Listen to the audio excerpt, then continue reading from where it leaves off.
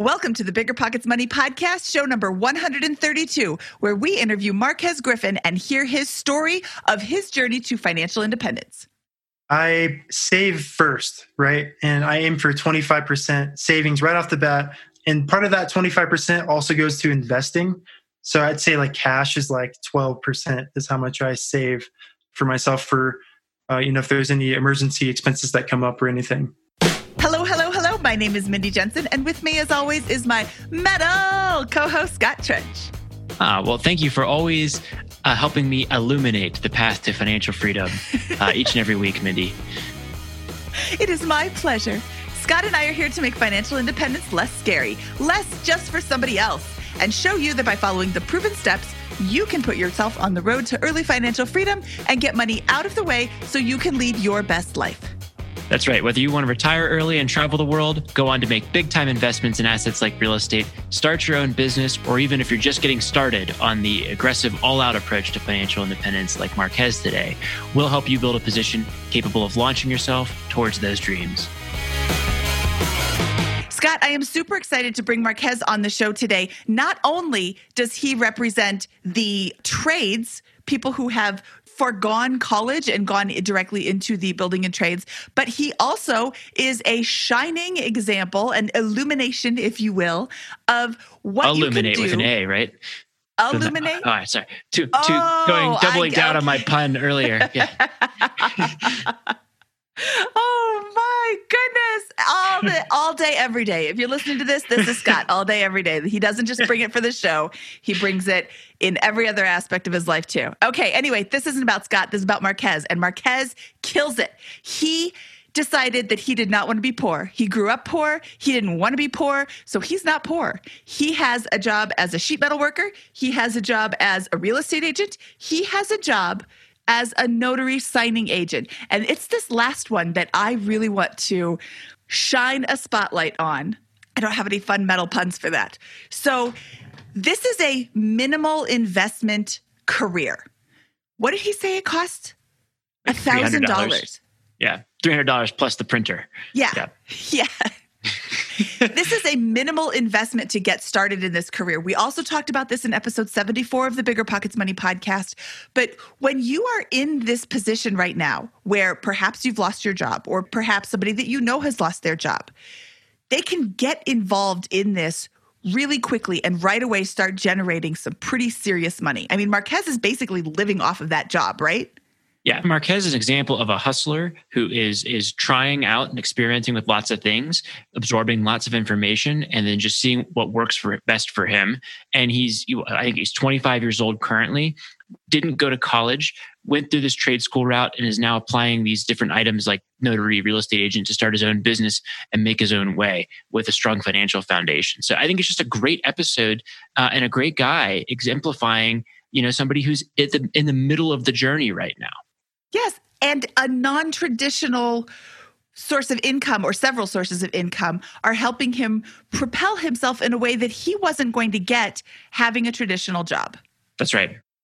When it comes to financial guidance, you got to trust the source. It's why you listen to this podcast. When Mindy and I want to upgrade our wallets, we turn to NerdWallet. Scott's right. Their expert team of nerds dives into the details to help you find smarter financial products. Before NerdWallet, Mindy and I were paying for vacations in cash, missing out on miles, and not even knowing what we're leaving on the table. But now we're flying through the skies for free, thanks to our new cards with more miles and upgrades than ever. So if you want more travel rewards, hotel upgrades, or airport lounge access, no matter where you go next, let NerdWallet help you make it happen with a killer travel card. Don't wait to make smart financial decisions. Compare and find smarter credit cards, savings accounts, and more today at nerdwallet.com. NerdWallet. Finance smarter. As with all cards, credit is subject to lender approval, and terms of each credit card issuer apply. You ever feel like your vacation rental sits empty too often? Missing out on potential income? Look, you're not alone. Many property owners struggle with underperforming bookings and the complexities of property management. But here's some good news. Vacasa outperforms other property managers in 92% of the markets they operate. They've helped homeowners like you increase their bookings by an average of 24%, turning those empty days into profitable opportunities. Want to see what your earnings could look like with Vacasa? Visit biggerpockets.com/Vacasa, spelled VACASA, and get a free personalized income estimate today. That's biggerpockets.com/Vacasa. It's Military Appreciation Month, so I'd like to personally thank all our past guests who have served and all our listeners who are serving, deployed, veterans, or in the reserves. But I'm not the only one showing appreciation. Navy Federal Credit Union wants to celebrate their members who go above and beyond with exclusive rates, discounts, and tools. This month, join Navy Federal and get $50 when you open a credit card. Visit NavyFederal.org/celebrate to see their Military Appreciation Month offers and other Navy Federal offers. With 24/7 U.S.-based member service and resources for veterans transitioning to civilian life, Navy Federal is here to help you reach your goals. Head to NavyFederal.org/celebrate. Navy Federal is insured by NCUA, Equal Housing Lender. Disclaimer: must join an open membership savings account between May 1st and May 31st. Annual percentage yield 0.25% for membership savings account. $5 minimum balance to open, maintain membership savings account, and to obtain bonus. Visit NavyFederal.org for more terms and conditions. Marquez Griffin, welcome to the Bigger Pockets of Money podcast. I'm super pumped to have you on the show because you unrepresented group here on the show so far, and that is people who are in the trades. We had one other person, Tinian Crawford, on episode 44, where he talked about being an electrician and how college wasn't for him. And, you know, the American dream in the 80s and 90s was you have to go to college. That's what you do after high school, and that's not always everybody's path. So I'm super excited to share your story today. Why don't you tell me where you think your journey with money begins? Well, I'm super excited to be here. So thank you guys for having me. And I'll say my money journey began. I'll just start from the very beginning. So I'm from Iowa. I grew up single mom. It was just me and my mom growing up. We didn't have a lot of money. And for the first few years, it's pretty tough. It was a struggle. But eventually my mom met someone. They got married, and then we actually ended up moving to Colorado when I was 12. My stepdad got a job here. And then from there, you know, I saw my parents, they had money, but I just saw them spend it a lot. They always talked about saving, but they never like really went too in depth on saving. So from there, I just, you know, went through school, and then I ended up finishing high school, and I had no idea what I wanted to do. I was dumbfounded. What was your kind of position with money at that point? Had you worked through high school? Had you accumulated some savings, or were you kind of just basically starting from zero? So I started working when I was 16. I was a busser for 2 years. So I kind of knew about money. You know, I had to save up to get a car, and I, you know, would pay for the car, and that was pretty much it. So I didn't really ever save. I just spent money. Got it. Okay. Well, what happened? What was the first thing you did out of high school? So, you know, I see a bunch of my friends, they're going to college and they're trying to figure out what they want to do. And they kind of, you know, they're like, we'll just do the first year or whatever. And for me, I was like, that doesn't resonate with me because I don't want to go into something that I don't fully understand right away with college. So thankfully, I have an uncle that's like, hey, Kez, I work at the sheet metal shop. Do you want to come check it out and see what it's like? I was like, oh, yeah, sure. Why not? So this was right after graduation, it sounds like, that you went and started this. So can you walk us through what that experience was like and what that profession looks like? And was it really circumstantial, or was there a intent there? Did you see something very promising in that? And did you have to have any special skills to get in there? So I didn't have to have any special skills. Whenever I grew up in Iowa, my grandpa did have a woodworking shop. So I always saw him working with wood and stuff. So whenever I saw sheet metal, I was like, okay, it's pretty similar, you know, cutting, similar tools, PPE, all that kind of stuff. So I just thought it wasn't too bad. It sounds like you had a choice between whether really investing yourself in the chosen career field, which has a lot of complications. You know, imagine this was 10 years ago and you can kind of skim over the details like that, right? Or kind of going this hourly route where you just kind of work your way up, and then what you chose and why, right? Yeah. So for me, I chose to go through the trade school because it made more sense. I didn't want to wait. There's some people that have been doing the trade for 10 years that are classified that still don't make as much as a journeyman, you know, and a journeyman is someone that, you know, completes the schooling and they get sworn in as a journeyman. And it comes with experience. If you're a classified worker or if you just go through the school, you learn everything in a shorter amount of time. So It sounds like for folks listening, the generalities of the metalworking trade are kind of like, hey, you can go through this like rigid structural format that's backed by a union, or you can just kind of show up and develop skills on the job. And to you, it sounded like the show up and learn the skills on the job was a more practical approach to making more money in the short and medium term, at least. Is that right? Yeah, exactly.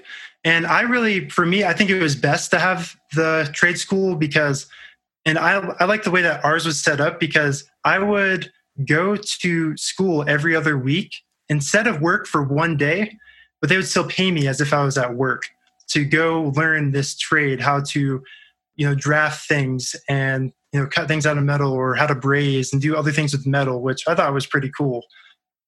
So who pays for the trade school? Is that something that you pay for, or does the union put you through the school? Yeah, so it's something that the union pays for, but we, each week we have dues and assessments, which they have us pay a certain amount, and that some of it goes towards, the pension, some of it goes towards funding the people that are at the sheet metal school, or some goes to the school itself. So, what kind of like income are we talking about here from a starter level job? What's like the annualized income for someone to learn this profession the way you did? Yeah. So I think someone just starting out, I think it's about 35,000 a year, just starting out. So I feel like that's a pretty good start, especially right out of high school. Before I was a busser. So I was making tips, hoping that you get $20-$30 a night compared to this where it's, you're making a decent amount starting off. But then from there, every year as I went through the trade school, I would get a 10% raise until I made what a journeyman was at the end. What does a journeyman make? A journeyman makes about $60,000 to $70,000 a year, and that's without overtime. It depends. Sometimes we're busier, so you get to work overtime. They pay you time and a half, and sometimes you just get less. And that's another thing with the trades too, though, is whenever it's really slow, they may tend to like lay you off if there's no work. Fair enough. That's an obvious drawback of this profession, it sounds like. But in terms of what you just described, hey, instead of going to college, for example, and contrasting that model, you paying for college. Yeah, you are getting paid $35,000 a year at the very beginning, and then gradually increasing that up to a median income by years 3 and 4. It sounds like, and then ending that period with a $60,000 to $7,000 plus potential skill set.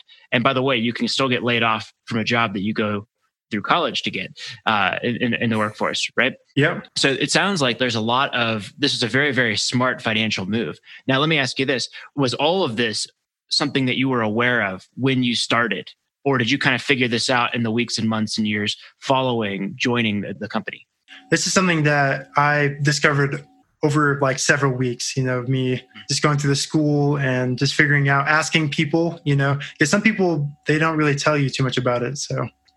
Okay. So walk us through, like, what was the next step in your financial journey from here? Did you work at, has this just been a long-term thing, or have there been other things that have been influencing your journey toward financial freedom?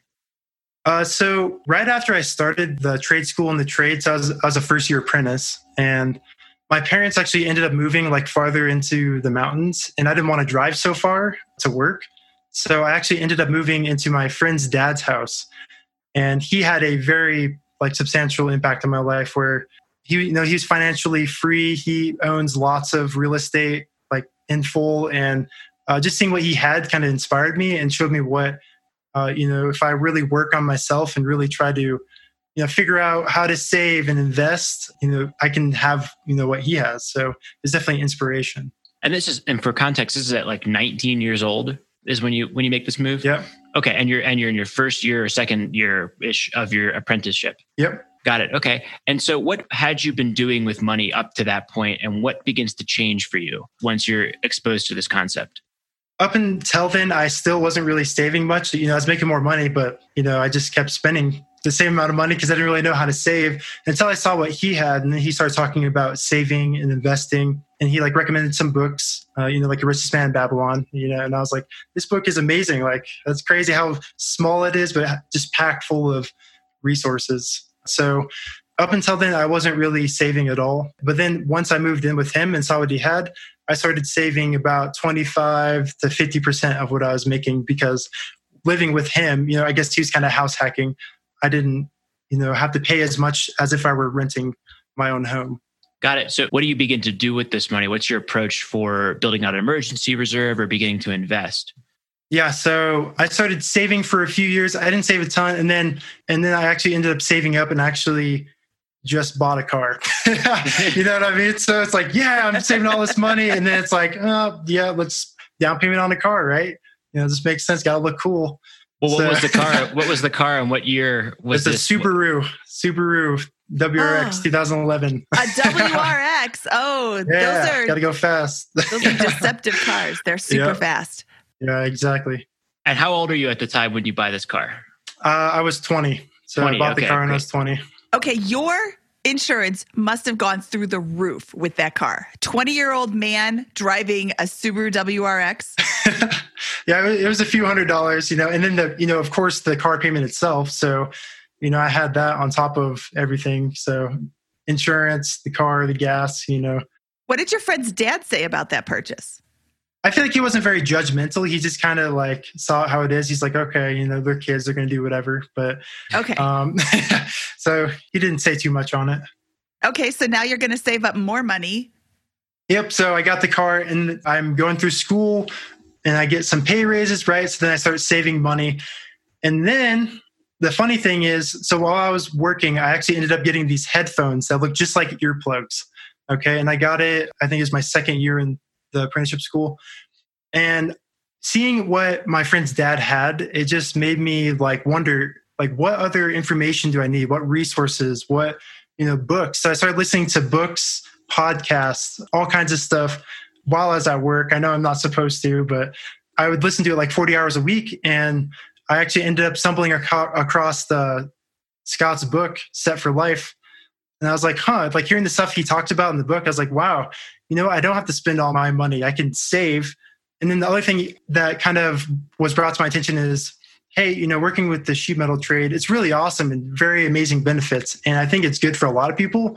But for me, I feel like commission-based work just kind of seemed like it resonated a little more with me, because no matter how hard I was working at the trade or at the school or at my job, I got paid the same. Compared to commission-based, it makes more sense. I can make more money. Well, thank you, first of all, for the very nice plug of Set for Life. I appreciate that. But, so what year was this when you kind of began discovering these concepts and making these kind of philosophical decisions, if not acting against them? So it was 2016. Sorry, I got that mixed. I graduated high school from 2013. So that's why I was. Oh, fair enough. Yeah. Okay. So it's 2016. Yep. All right. So in 2016, you begin starting to read this stuff and you find Set for Life in 2017. What are some things that begin to change for you about your approach to all of the quadrants of finance, including how you generate income? It sounds like there's some thoughts there. You're spending, you're investing, those types of things. Yeah. So, and around that time, I actually ended up leaving my friend's dad's house and moved into an apartment with his son, actually. So we were living together, but we were still renting together. So it was less rent than if I were renting a place myself. So I was, listening to all the books and stuff, and I started saving about 50% of what I earned for several years, like for 2-3 years. Yes. Because I was planning on getting a house, because he talks about house hacking. And I was like, that just makes so much sense. Like, have other people pay for my mortgage, right? So I started saving up so I can have a down payment on a home. And when did you buy your first house? I closed on it February 2019. Yep. So last year. Okay. And are you house hacking it? Yep. I'm still house hacking it. So okay. So let's talk about your house. What did you pay for it? How many beds and baths? How many people are renting it? Where's it located? So it's $350,000. What I got it. There's 3 bedrooms, 2 baths, and an unfinished basement, which I still house hack, which I think is funny. But yeah, so it's in Denver. So it's in Green Valley Ranch. So you have 3 bedrooms to rent out, and you live in the basement, or you rent out the basement as well? I rent out the basement as well. So I live in the master bedroom with my fiance, and yeah, we have the other 2 bedrooms upstairs rented out and the basement. Oh, that's interesting. And so with regards to your mortgage, how much do all of your tenants pay you per month? So I get about $2,600 a month. Yep. And what is your mortgage payment? It's about $2,400 a month. Okay, so now you are getting paid $200 a month to have roommates. Yep. Instead of paying however much you were paying when you were just sharing an apartment with one guy. Yep, exactly. So that's better. Well, so for years, it sounds like you lived with your friend's dad, and then you bought this house hack, right? And as you're discovering this is a very aggressive move toward financial freedom. So I'm interested to hear if any changes happened on the vehicle front over the same kind of several year front. Nope, I still got it. All right, fair enough. It's almost paid off too. It's like right there. Love it. Okay, and then what about the rest of your spending? Kind of how do you approach kind of your day-to-day expenses, food, entertainment, those types of things? And did that change at all over the last couple of years?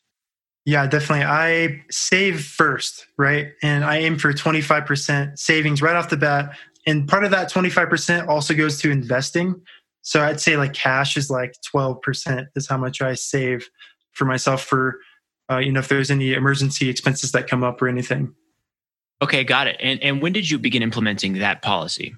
I'd say about a year ago. So, yep. Wonderful.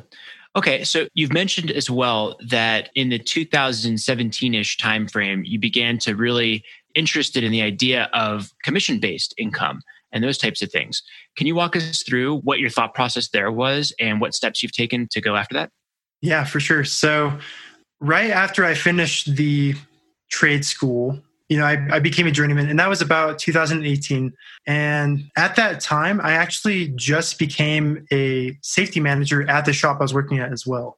So I was doing my regular job duties, fabricating, ductwork out of sheet metal and everything. But I was also doing the safety stuff where you have to keep track of the PPE, or if someone gets injured, I have to do all the paperwork and take care of them, everything else like that. So I was doing that. But I kept in the back of my mind, I kept just thinking about your book. Like, I'm getting paid the same for doing the safety stuff. Like they didn't want to pay me more for it. So I was like, I think I want to try to make some more money to save up to really get this home that I want to get for the house hack. So I ended up getting my real estate license in April of last year. And I did it on this side. So while I was working at the sheet metal shop, I'd wake up early in the morning before work, and I would do like this online school to become a real estate agent. And then after work, I'd also work on it. Awesome. So that sounds like a tremendous amount of hustle there. When did you complete your agent training, and how's that worked out for you so far? It's worked out really good. I completed it. It took me 1 month. Okay. But that was me. Are you kidding? It took me like 3 months. No joke. Yeah. It took me like 6 months. Yeah. Yeah. It was literally I was waking up at like 4 a.m, doing it before work, and then all after work, and then 10, 12 hours on the weekend. So it was definitely a lot of work, and I wouldn't recommend it. Okay, so I'm going to jump in here really quick and say that Colorado has some of the longest real estate agent coursework hours required. We have 168 hours. I think Texas is 180. There are some states that are like 40 hours. So I just want somebody from the 40-hour state not to be like, why did it take him so long? Did he do it like 7 times? No, we have so much work. It's 168 hours just of the coursework. And then you have to, do all that other monkey business too. For context, that's 2 40-hour work weeks in a month that you're completing in order to do your full-time job and get this license, right? Yeah. Yeah, so it was a lot of work. That is a lot of work. Well, good for you. That's impressive. Thank you. Yeah, so what happens next? How does that translate to, it's a couple $1,000s in addition to all that study to get your license. Does that pay off for you, and how does that work out? Yeah, definitely. So I actually ended up talking to a bunch of friends during that same time, and I was like, hey, I'm getting my real estate license. And then, I got pretty lucky. I had some friends and family, and the same guy I used to live with before. Like, I kind of call him my mentor. He's my secret mentor. He doesn't know yet, but but he was even telling me about someone he knows that needed a real estate agent. So that kind of motivated me to get my license so I could help them right away before they were to go to someone else. So you had some business right away. So how did that translate to income for you? It definitely helped out a lot. So I sold 2 homes within 2 months of me getting my license. That's amazing. It was a lot of work trying to learn all that, and I couldn't do it myself though. It was a lot of help from other people as well. So I'm very grateful. But that's in the ballpark of 15, 20 grand, right? I don't know the specifics of that for commissions, right? For two homes in the Denver area. Yeah, I got like $15,000 between the two.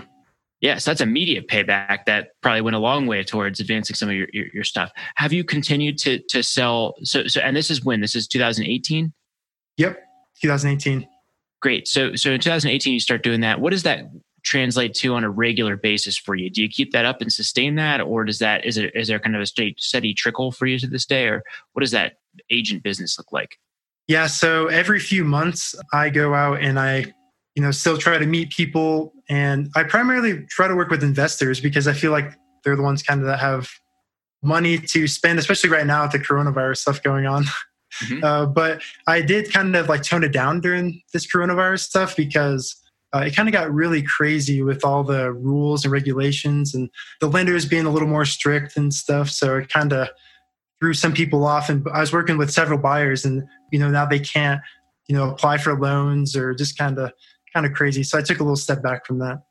Okay, so it sounds like this agent license is more of a nice to have bonus income rather than your bread and butter on your overall approach to earning income. Is that correct? Yeah. But I also am planning on investing and buying real estate in the future as well. So like I know earlier we were talking about, I save about 25% in cash, and that 12% I'm trying to save to put another down payment on a home here in the near future. Fantastic. So in 2018, it sounds like your financial position was accelerating. You were earning kind of more of that normalized income from the sheet metal work. You've got your hustling, getting that agent income as well. And, was there anything else that you've done in 2018, 2019 to this day or whatever around the income generation front? Yeah. So while I'm doing all those, there's actually one other thing I ended up doing. And I actually ended up becoming a notary signing agent, actually is the title. And a funny story about how I got into that. So it starts off about 12 years ago. Okay, there was this girl in middle school that hated me because someone said that someone said that I said that she said, or that she looked like a boy. Okay, someone said that I said she looked like a boy. This sounds very, very middle school. Yeah, and I was like, what? So about 10 years later, I actually started dating her best friend, and now I'm engaged to her best friend, and she's going to be the maid of honor now for our wedding that we have coming up next year. So, we started talking and stuff, and I'm like, hey, why do you not like me? I'm not a bad guy, I don't think, And she's like, all right, maybe he's not as bad as I think he is or whatever. So she actually ends up inviting us over for dinner. And her parents actually are title officers, or title and escrow officers. So I started talking to them about what I'm doing and how I'm, exploring different options. And her father was like, hey, so if you want to get your notary license, I'll teach you how to, notarize and do these loan closings because you can make a decent income from that as well. I'm like, all right, sure, why not? So I've been doing that ever since. So when did this happen? When did you kind of make that pivot and then go about getting your notary license? That was July of last year. Okay, so July of 2019. Yep, 2019. And what's that income progression look like for you? Has that been successful so far? Yeah, it's been very successful. And I make, about $100, $150 each one that I do for refinances or purchases. It depends on a few different factors, but yeah, I'm making $100, even up to $200 per signing I do. It takes about an hour to do. So what's the volume on this look like? So it's July of 2019. Are you able to, like, how many per day or per week are you able to get going? So in 2019, I was only able to do a couple, per week, I would say, because I was so focused on, the sheet metal stuff and my real estate that just in between there, I would just throw a couple in. Like they reach out to me and say, hey, can you do this signing or not? I just tell them yes or no, and then just go from there. So I was doing a couple. Who's they? The title company or the different title officers. So how do they know that you do it? Do you tell them? Do you sign up with them, or do they just have a list of all the notaries? So there are some online things you can set up, or where they can come, view on the website to see if you're a notary or not. But for me, I actively went out and introduce myself to different title companies, being like, hey, I'm a notary signing agent. Here's my experience I have. If you're looking for a mobile notary, is what I do. So I actually drive to other people's homes, or I go to different title offices. Okay, that sounds a lot like our episode 74 where we interviewed Mark Wills to talk about the notary signing. And the thing that always made me wonder was, how do you get these jobs? Yeah, it's like actively just going out there and like telling them, hey, this is what I do. Or I literally would just, pull up Google and just be like, title companies near me. And I'd call a bunch and just ask them like, hey, are you looking for, certified mobile notary? Because some title companies were freaking out because especially during this, I know it's a little into the future now, but like right now with the coronavirus stuff, like they have like half their workforce there. So they need help with notaries that can notarize stuff. So how long did it take you to become a notary? It's super basic. It was like maybe a week or two max for everything. Oh. So it's very basic. Is this a Marquez week or two in the context of what you did to become an agent, No. or is this a little bit more muted than that? Good question, Scott. Yeah, it varies by state. Some states require you to have several hours of training. Some don't have any requirements at all related to become a notary. I think it was like 6 hours of schooling that just kind of tells you what a notary is. You take a couple tests and then you're pretty much off to the races. There you go. Making $100 an hour. Yeah, that's pretty. So in the end of 2019, you've got your notary license, your real estate license, and you are a journeyman at the sheet metal shop, right? Yep. So given all these options, is there anything else you're doing on the income front, or how does your income profile begin to change the second half of 2019? I would just say 2019 is whenever I got my home, and I purchased this home knowing that I was going to house hack it. So having the house hacking and all these other things was helping me to save because I wanted to propel myself into commission-based full-time because I was, I love sheet metal and stuff. But as I mentioned before, it's a really good start. But for me, I just felt like it'd be best to go into commission-based work. So I was saving money, getting myself prepared to make that transition. So have you made that transition? Yes, I did. So I actually when did that happen? I made the transition March. I think it was March 5th, 2020. So this year, my goal was April 1st, 2020. And it's kind of funny. It all happened like right around the coronavirus stuff. But, come March, I kind of got sick and the sheet metal office was like, or the shop, they were like, hey, don't come to work because you might, be sick and you might get other people sick. Go to the doctor, right? And I was like, okay. So I couldn't even get into a doctor for 2 weeks. So I really dug into my finances and like what I wanted to do in those 2 weeks while waiting to go to the doctor. Went to the doctor. They said I'm not sick. And I was like, okay. And I actually ended up just calling my boss and I was like, hey, can you just, lay me off? Because, I don't really want to come back. And he's like, yeah, that's fine. I didn't specify exactly why, but I think he's probably thinking of the coronavirus stuff just to leave because of that. But for me, I wanted to leave and really dig deep into this real estate and notary stuff. Well, let's dive into this. So what was your position? We know you've developed multiple skill sets. It sounds like you have strong command of your expenses and you've got a stabilized house hack going on. Can you describe your position in a little bit more detail and why you felt so comfortable leaving such a good job, it sounds like, at the time, and how that's played out and whether you had any reservations around coronavirus and those types of things with the specifics of that timing? I just felt comfortable because, I saved about $20,000. So not a ton, but like enough for me to feel comfortable with the amount of work I was getting with notary stuff because it's picking up, especially because the interest rates are really low right now. Everyone's trying to refinance and, real estate's actually doing pretty good still, despite the coronavirus. So I just felt comfortable because I had that $20,000 in savings and, I have the house hack. So they're paying for my mortgage. I just have like my regular expenses kind of going on that I could pay for with the notary and real estate. And I realized that like I was getting kind of burnt out, right? Like after doing the sheet metal and the safety and the real estate and notary, like I was doing so much that like I could feel myself really tired and really, needing a break. And for me, it just seemed like the right time to just like kind of settle into just doing a little less than before. No, fair enough. So what do you think the rest of 2020 is going to look like for you from an income perspective? Do you feel like there's bigger upside in the notary work and the agent business? Do you have any additional investments or lines of income geared up for the rest of the year? Or how's that shaping up for you? Yeah, so I can definitely see the notary stuff still picking up. Just like anything, it kind of goes down a little bit towards like winter and stuff. But that's where I'm going to be really focusing a lot on real estate towards the end of this year. Where before, for me, my main way of doing real estate is going out and actually meeting people. It's kind of hard to do with the coronavirus stuff. Everyone's locked inside their house. But yeah, I'm going to really focus on real estate. But the notary stuff is really strong right now. So I'm going to keep focusing on that probably into fall. How many closings are you doing a week on average? So it depends, but I'd say about 20 to 25 a week, just the notary closings themselves. How many of these were you doing before you left the sheet metal shop? I was doing about 10.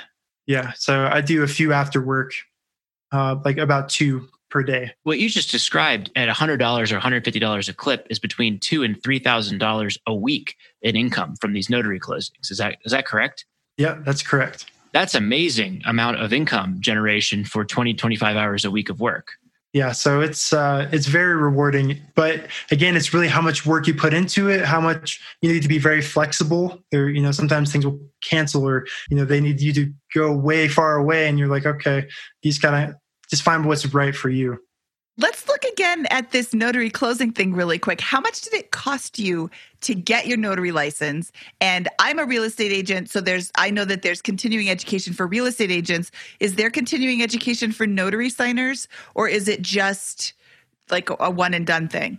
Yeah, they usually have continuing education. I think it's every 4 years. And the cost for me to get my notary license was very minimal. I think it was like less than $300 for all the courses and my notary stamp and book. So $300 for that. But then, after that, you have to get, some like a printer, right? So I'd say all in all, it's like around $1,000 to get started. So you could do this for 10 signings, make all your money back that you've spent out on it, and then everything else is profit. Yeah. Yep. How is this not like everybody doing this? Well, I don't know. I guess some people just don't know about it. But I also do know with the notary stuff, some people might be afraid because, if you make like a mistake as a notary, like you could have to go to court. Some people might not want to go to court. Like if, someone wasn't who they said they were or something happened, like you might have to go testify in court. Do they have insurance for this to cover that? Yes. Yeah. They have E&O insurance and they also have bonds. So, do you have both of those? Yes. So if you make a mistake, then the idea is that you try to correct that over the future, but you're going to have an insurance party defending you. Yep, exactly. Love it. Okay. So let me ask you this, Marquez. You said you're going to be focusing on real estate towards the second half of this year. Do you have any reservations or thoughts about the ability to get a loan towards the end of this year, given the changing nature of your pay and profession? I don't at the end of this year. I'm going to be saving the rest of this year. I'm going to, be preparing, just keeping an eye on the market because I know lenders kind of tend to look at the last 2 years of your employment history. So I haven't made that much with everything that's going on, but I know in the past you've mentioned before, Scott, how not disclosing everything sometimes may have hurt you a little bit, like with trying to get real estate or whatnot. So I know that this next year, whenever I file my taxes and stuff, I want to also disclose my house hacking income. So to clarify for those listening, one of the things that people try to play games with when it comes to real estate is whether I categorize an expense as a capital expenditure or as an operating expense on a rental property. Right. So let's say I put a couple $1,000s into painting a unit. Right. Well, if I don't talk to an accountant and I'm a do-it-yourselfer, I might not be sure whether I should classify that correctly as a capital expenditure or maybe as an operating expense. And if I'm not careful about this, it may appear that I'm going to save money right now, which, by the way, could be illegal. You need to be in clear understanding of the law. But more importantly, if you're not talking to your lender as well about these things, you can run into trouble. Because what if, for example, you show a very, very low amount of real estate rental income, right? Or other types of income that you're not disclosing on your tax return, tips, those types of things. Well, those types of things can all come back to haunt you downstream if you're not doing everything by the book when it comes time to talk to your lender, right? So you're 100% right. If you're running any type of cash business, those types of things, sometimes you can get away with not disclosing all the cash. That's illegal. But in addition to the illegal nature of that, you're also potentially shooting yourself in the foot when it comes time to invest in real estate and get access to loans. Is that kind of what you're discussing? Yeah, that's exactly it. So that's kind of my plan early next year is I'll be, have that tax return showing my income being higher, even though I left my sheet metal job. So then hopefully that'll help me whenever I go to a lender. And obviously I have, I know I will have more savings so I can put a bigger down payment on a rental property that I find. Let me ask you this. This is kind of fun stuff here. On your 2019 tax return last year, will you have income from both your notary business and your real estate agent commission basis? Yes. Great.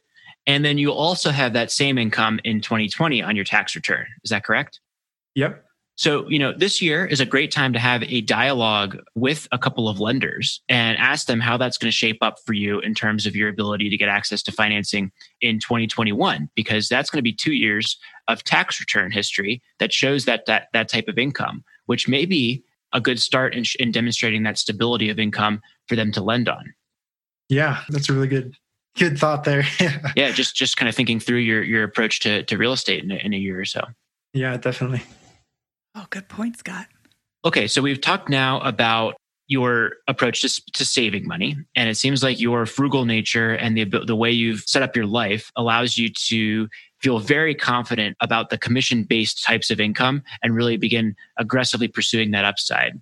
You've taken an extraordinary amount of steps. It sounds like with a great amount of work ethic put into it, including that absurd 1 month where you got your license and your agent license and did a full-time job. And now it sounds like you're on your own with the income, which is awesome. So any other things besides the real estate that you're doing with your investing or the creation of other assets or side hustles that we haven't covered yet before we begin moving on to the famous four? Yeah, just for me, I do invest in a mutual fund. Like I have life insurance, in case, I would pass away and my fiance and everyone else to be taken care of. But I also have a mutual fund through them. When it comes to financial guidance, you got to trust the source. It's why you listen to this podcast.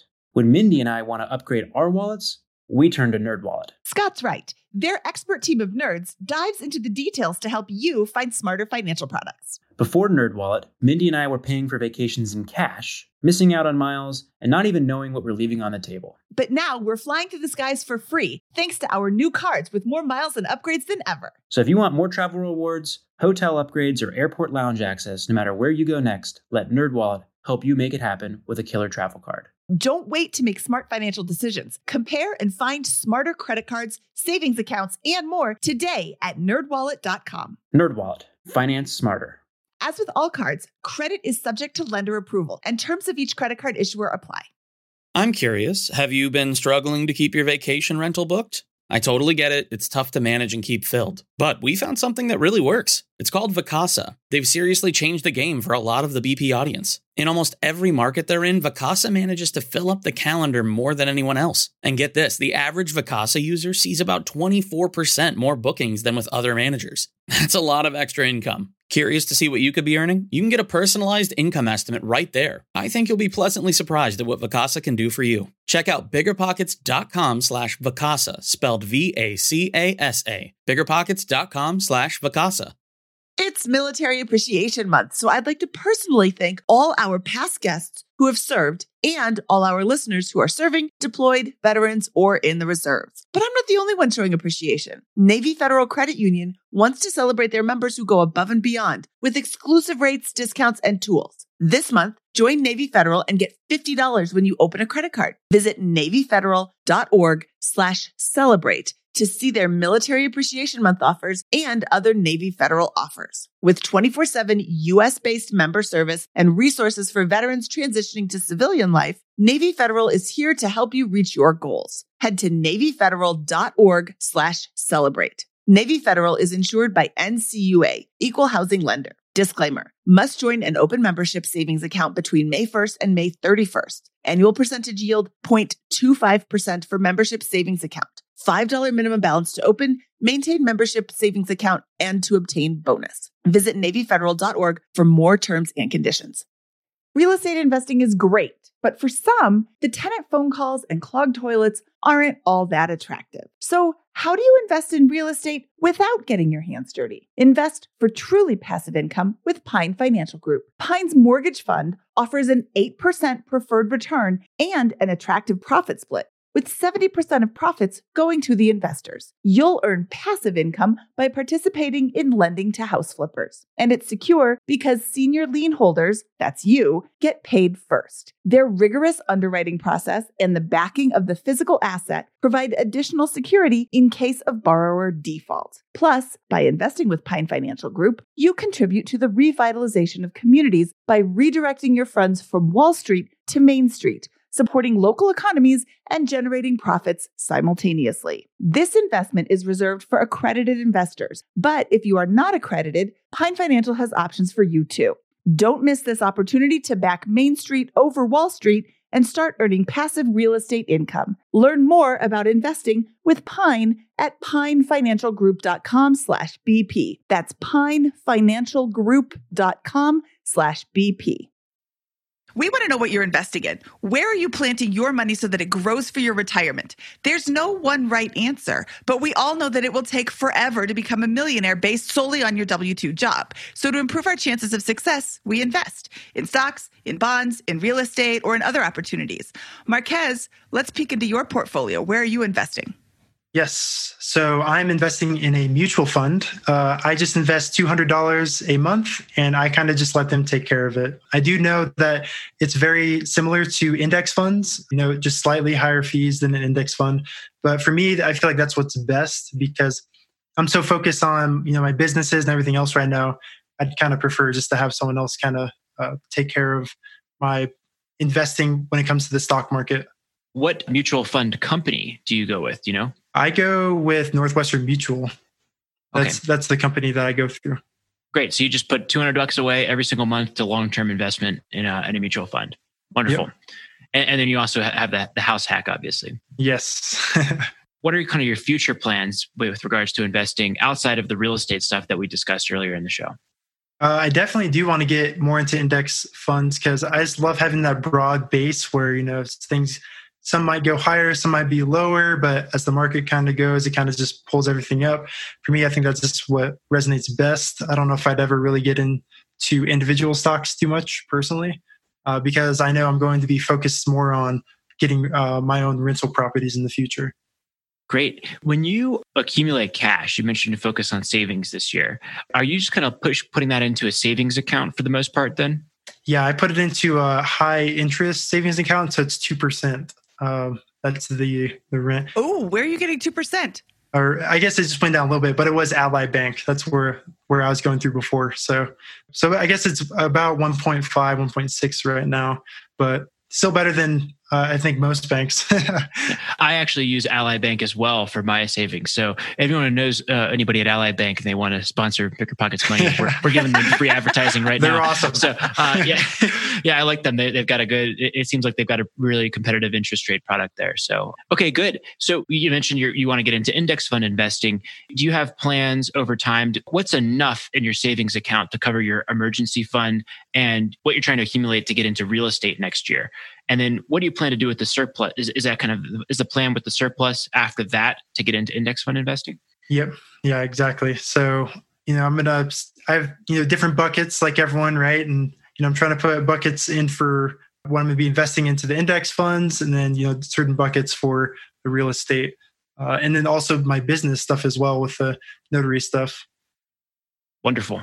So when you say your business, are you reinvesting back into the business? Yeah, so I did just create my own notary business, and I'm actually planning on making a kind of signing service where it's kind of like Uber and Lyft for notaries. I know there's some that already exist out there, but I want to make my own. I feel like I could compete against the other ones that are out there. So, oh, awesome. Very cool. Okay. Is there any other part of your financial journey that you want to share with us before we move on to our famous 4 questions? No, I think that's it. Awesome. This time for the famous 4. These are the same 4 questions that we ask of all of our guests. Marquez, what is your favorite finance book? Well, I got to give it to Scott. Definitely the one that really shook me up. Yep, that's a really awesome one. So that's thank you very much for the Life plug. by Scott Trench, available where all books are sold. Yeah, we got to get them to sponsor the show too. All right, what was your biggest money mistake? Probably my car that I still have because it's beautiful. But yeah, I'd say that's it because, if I wasn't investing in that car, like I was thinking about how, I looked at the money I would have saved from all the insurance and everything else. And it's like, $35,000 I probably would have been able to keep or invest or what else or whatnot. But instead I decided to get a car. This is the thing is that everybody's got that thing that they like to spend money on. As Mindy always says, personal finance is personal, right?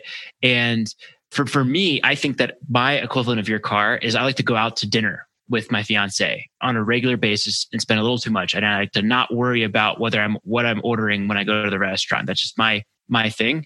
And you have to accept that about your personal financial situation and make the trade-offs elsewhere. You are house hacking, and it sounds like you're extremely disciplined on the rest of the spending front, and you love your car. Great, right?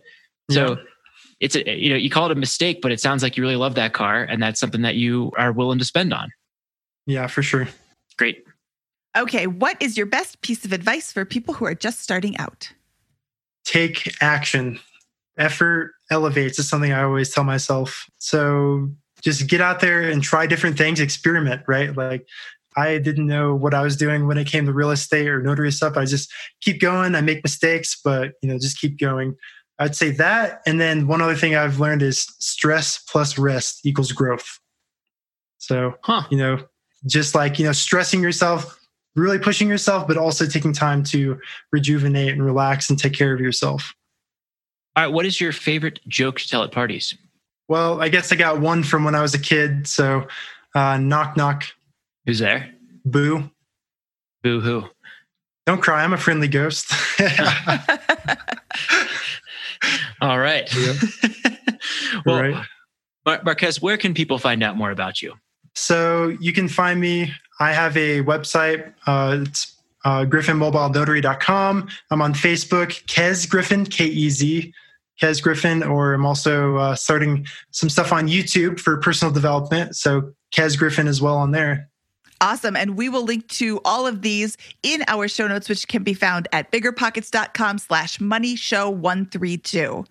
Okay, Marquez, this was super awesome. I love how your story shows that you don't have to go to college. It isn't in everybody's path, and you can still make quite the living without first saddling yourself with massive debt from a college degree that you didn't really want anyway.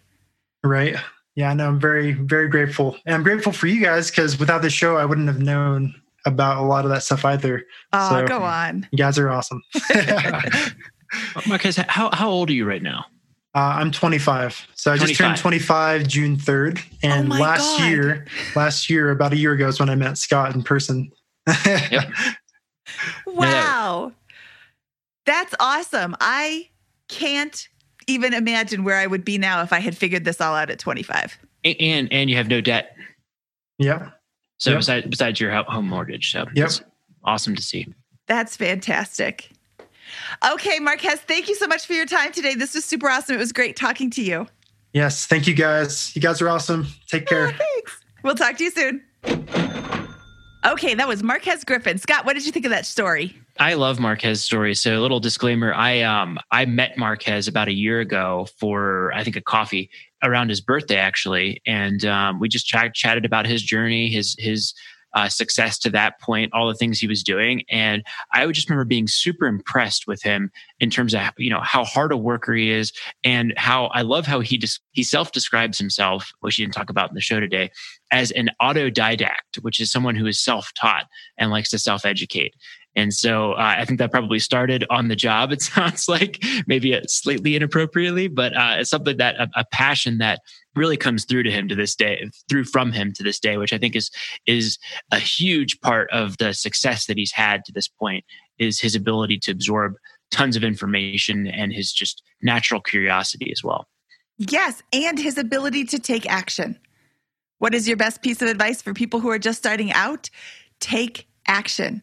That is so true. You can read everything you want. You can listen to all the podcasts in the world. But if you just sit there and do nothing with it, that's what you're going to get.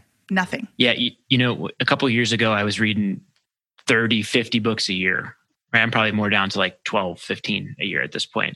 But at a certain point, I realized that I was reading all this stuff, and some of it was just not of any ability for me to apply usefully in the near term, right? So I encourage you to really think about that self-education component, and to hammer that in the context of what is just-in-time learning that I can apply right now, right? What is those aspects? Like I still do that to this day. It's what aspects of my job as CEO am I weak on, or need to get to a above pass line level, or need to get to a mastery level on. And I try to read just enough or learn just enough to get to that level, then move on to the next thing. And I find that that's a much more practical way to approach self-education than maybe just saying I'm going to start absorbing 100 hours of content a month or something like that and figure out what to do with it from there.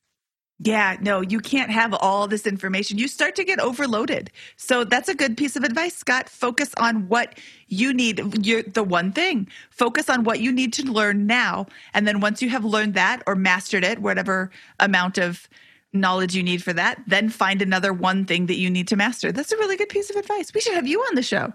That's right. And another piece of advice in a seamless transition here is to surround yourself with people who are on the same journey and trying to get to the same goals that you are. Mindy, do you know of a good way to do that?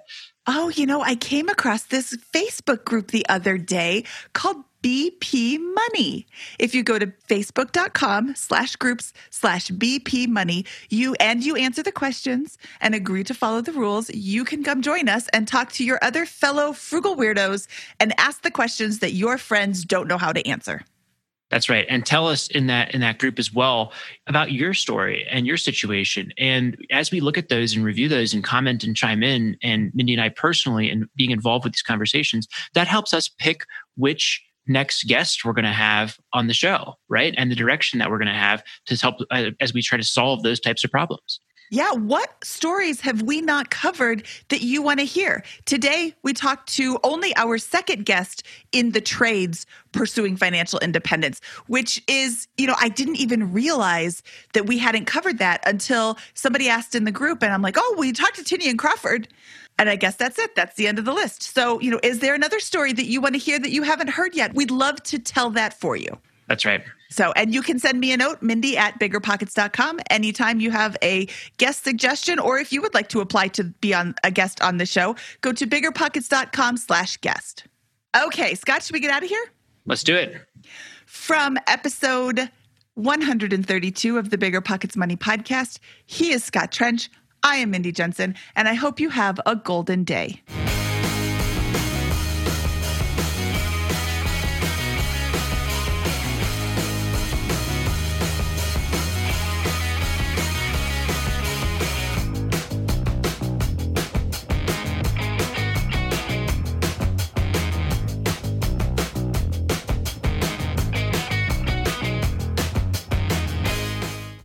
It's Military Appreciation Month, so I'd like to personally thank all our past guests who have served and all our listeners who are serving, deployed, veterans, or in the reserves. But I'm not the only one showing appreciation. Navy Federal Credit Union wants to celebrate their members who go above and beyond with exclusive rates, discounts, and tools. This month, join Navy Federal and get $50 when you open a credit card. Visit NavyFederal.org/celebrate to see their Military Appreciation Month offers and other Navy Federal offers. With 24/7 U.S.-based member service and resources for veterans transitioning to civilian life, Navy Federal is here to help you reach your goals. Head to NavyFederal.org/celebrate. Navy Federal is insured by NCUA, Equal Housing Lender. Disclaimer: must join an open membership savings account between May 1st and May 31st. Annual percentage yield 0.25% for membership savings account. $5 minimum balance to open, maintain membership savings account, and to obtain bonus. Visit NavyFederal.org for more terms and conditions.